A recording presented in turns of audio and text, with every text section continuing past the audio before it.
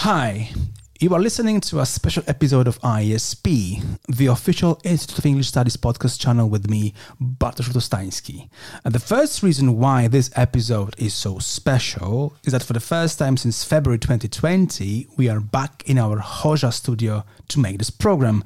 So right now I'm again sitting with my guest at one table, face to face in the center of British Studies common room. And I'm feeling absolutely thrilled and stressed about it. The other reason why this episode is so special is my special guest, Jeanette Sautner from the Embassy of Canada. Hello, Jeanette. Good afternoon. I'd like to start by thanking you for finding some time in your busy schedule to meet up with me today.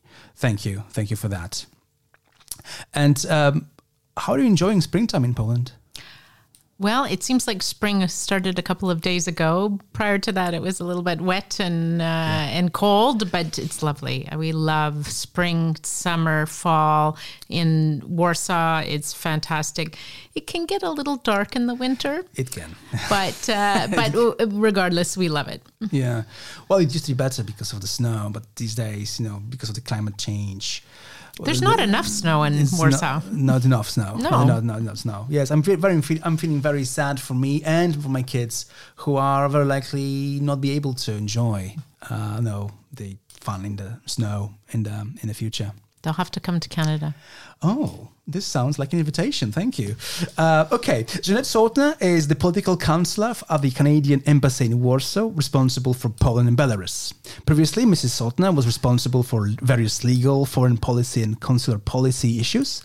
In Canada, Mrs. Sautner has served most often in the legal bureau covering human rights, including serving as Canada's delegation, negotiating the UN Convention on the Rights of Persons with Disabilities, as well as humanitarian, security and fisheries files. Overseas, she was posted to Australia and Venezuela, and Mrs. Sautner speaks English, French, Spanish, and some Polish.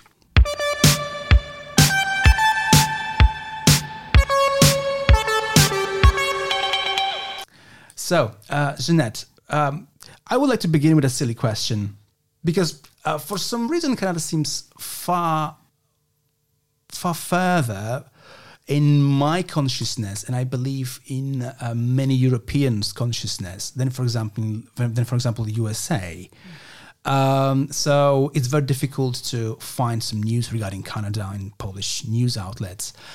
So my silly question is, what is going on in Canada right now? Well, I would say Canada, like Poland, is coming out of the pandemic and maybe a bit more slowly than Poland. And so trying to grapple with the economic and social, educational consequences, what we learned about the period of time during the pandemic where there were challenges to the health system. And so I think that is normal for the entire world, pretty much, and it certainly is the case for Canada. But more kind of recently, we've had some interesting activities, interesting events. There was an election in my home province of Ontario that took place last week.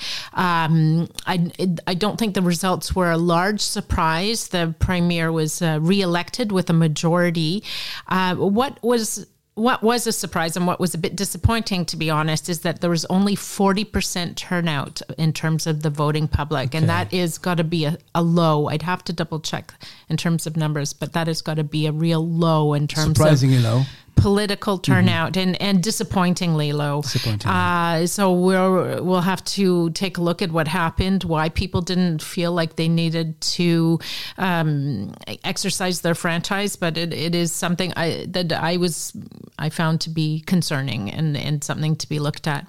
What else is happening in Canada? We have recently brought in a new bill to ban handguns in Canada. Right. So, I think Canada has a fundamentally different approach to firearms than the United States, but certainly we watch what happens in the United States.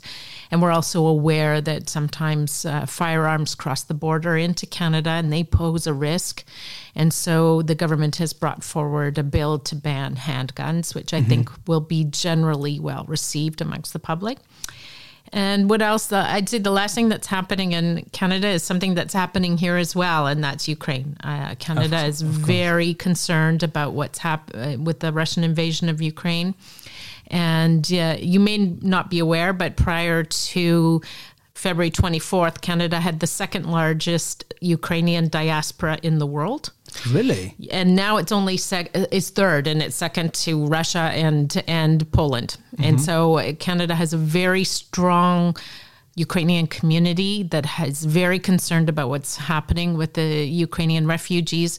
There's considerable interest and a desire to help, whether that has meant sending funds to support the humanitarian response, but also to welcome Ukrainians to Canada.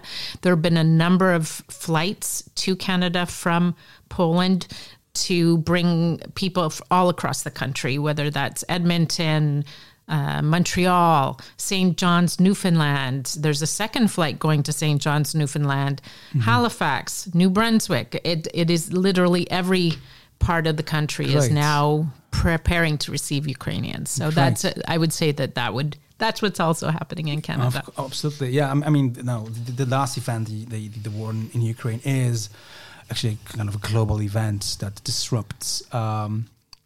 Sends out ripples all across the world, but I've never heard of the size of the diaspora. What kind of community is that? I mean,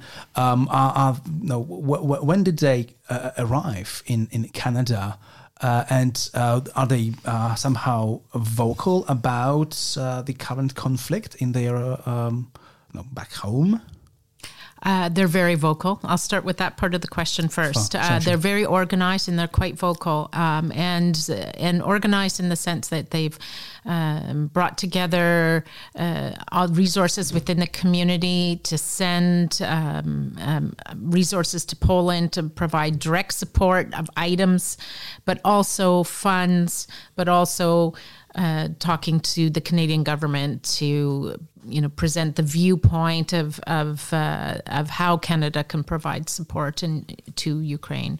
In terms of the nature of the community, it's quite interesting, and I do have a sort of a personal connection to it. So around the turn of last century, there was an interest in Canada in attracting immigrants from both Poland and all in Eastern Europe and also Ukraine, particularly to the prairie provinces. So, building up farming communities. And so quite a few of the Ukrainians would have come during that period, but they've maintained their culture and in some cases their language. And so, for instance, our Deputy Prime Minister, Chrystia Freeland, comes from that community. She speaks Ukrainian. She came with the Prime Minister in mid-March, and they visited one of the reception centers, and she was able to speak Ukrainian with the women and children that were in the reception center. So there's an interest right at the highest level of government, I would say, and representatives of that community. Okay, that's lovely. It's again, this is new to me. As I told you at the beginning, I'm just even though I attended a Canadian literature course many years ago when I was studying in Spain, and there was like a number of issues raised to me. But again, no, you're talking about the Ukrainian diaspora, so large, so considerable, and it's news. It's news to me. Yeah, you mentioned the totally different approach from the United States of America with regards to gun control. Did it used to be different? I mean, was Canada kind of following its southern neighbor in allowing people to bear guns before, or has this always been a subject beyond a question in a sense that it is beyond question, like in Europe? Like for us, it's kind of unthinkable to allow people to bear arms. Well, I mean, fundamentally, there is a different approach. And it does go to the Constitution. In the U.S., of course, you have a constitutional right to bear arms. In Canada, you do not. Okay. However, Canadians do own firearms largely for hunting purposes and for self-defense in the sense of large animals. And so, for instance, when I was a young child, we would go pick blueberries near my cottage, and my father always brought a rifle with us because bears also like to eat blueberries, and you don't want to meet a bear. Ideally, it's worse in the spring, but at any time, it's best to maintain a good distance from the bears. So we do have this culture where we hunt, and my father was a hunter, and so we do have firearms. But I think Canadians understand that handguns are a different thing. That you don't use that for the purposes of hunting or for a practical usage to protect your livestock. For instance, if you're a farmer, you don't use it for that purposes, and that really it poses a different level of threat to our communities. And so I think the government's response has been largely along to reflect that fact. Okay, I understand. All right. What would you define or identify as the most important challenge for Canada in the foreseeable future in terms of global politics, global conflicts, global issues like climate change and human rights, mass migration? I can provide you with a longer list than that, but you know what I'm aiming at. I mean, what do you think are the key issues in Canada that your home country is going to face and must face in the coming years? Well, I'd say that it's perhaps the Canadian view that we all need to face these particular issues. It's not just Canada, but I can say that one of the key interests of Canada is reinforcing the rules-based international order. I think it suits us all. It suits Canadians, it suits Poles, it suits the European Union, and it suits everyone, basically, that states will operate by a set of rules and respect those rules. I think that has been fundamentally challenged with the Russian invasion of Ukraine. Yes. And so Canada is not currently on the UN Security Council, but of course we follow what happens there very closely. We are very active at the OSCE, which has been particularly active around what's been happening in Ukraine, and we are fundamentally concerned about how the international rules-based order will respond to this. So that's number one, I would say, from my own viewpoint. Sure. And it leads to number two, which is something you did mention, and that's climate change. And so all this time where we're having to spend a lot of political time and a political capital to reinforce the unified response to Russia, which I think has been fantastic and encouraging and really one of the nicest things to come out. The most reassuring things is that how unified the EU, the transatlantic agreement has been fantastic.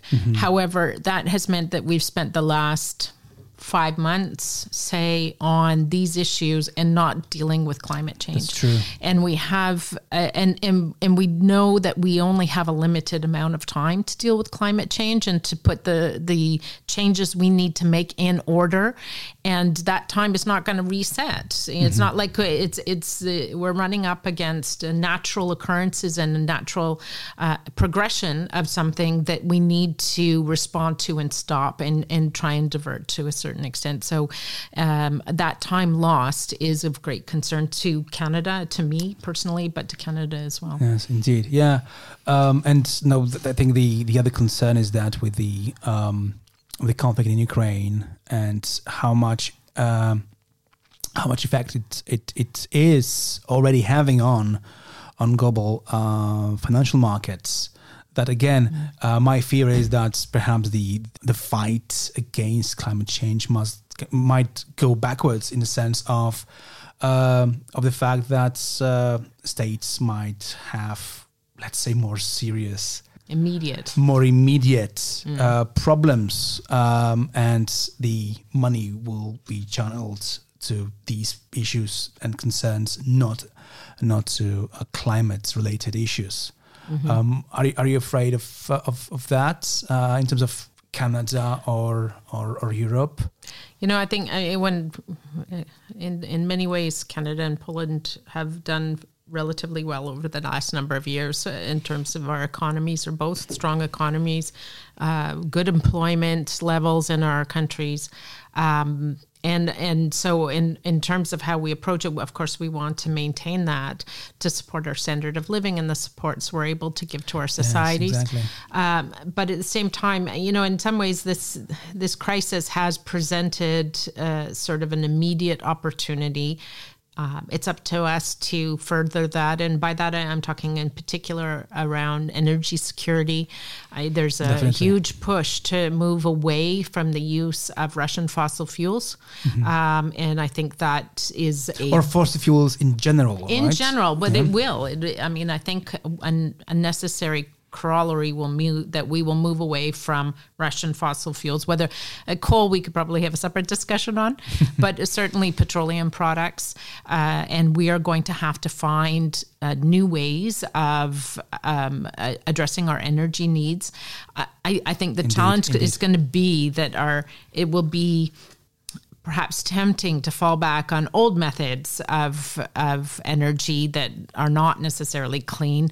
They're known. The technology is comfortable, and it will take perhaps a leap of imagination and leadership to move towards more renewable sources and finding new ways. And I think that the interest and the pressure is there. It's just a question of time. Okay. The mother of imagination. Imagination. Yeah. It's a key word right now in the humanities when it comes to rethinking, for example, climate-related issues. Okay, let's move on to less serious subjects, and this subject is the opening of the Canadian Studies at the University of Warsaw, and you have been directly involved with that. So tell me, do you think it makes any sense to open Canadian Studies in Warsaw right now? Of course it makes sense. I think more so now than ever, for exactly these same reasons that we need to be working together. And you're reflecting the fact that particularly in Europe, there's a lack of understanding of what Canada is and what Canada can bring to the table, and and the ties that we have, and so a better understanding of the viewpoint that we have in terms of bringing our discussion and the strengths that we could bring to Poland and to the region. I think Canadian Studies is a great way to start that. Okay, great. Jeanette, thank you very much again for finding time to meet up with me. I hope that most of these troubles we have discussed today will get resolved in the coming months. So thanks again. Have a good day. Thank you.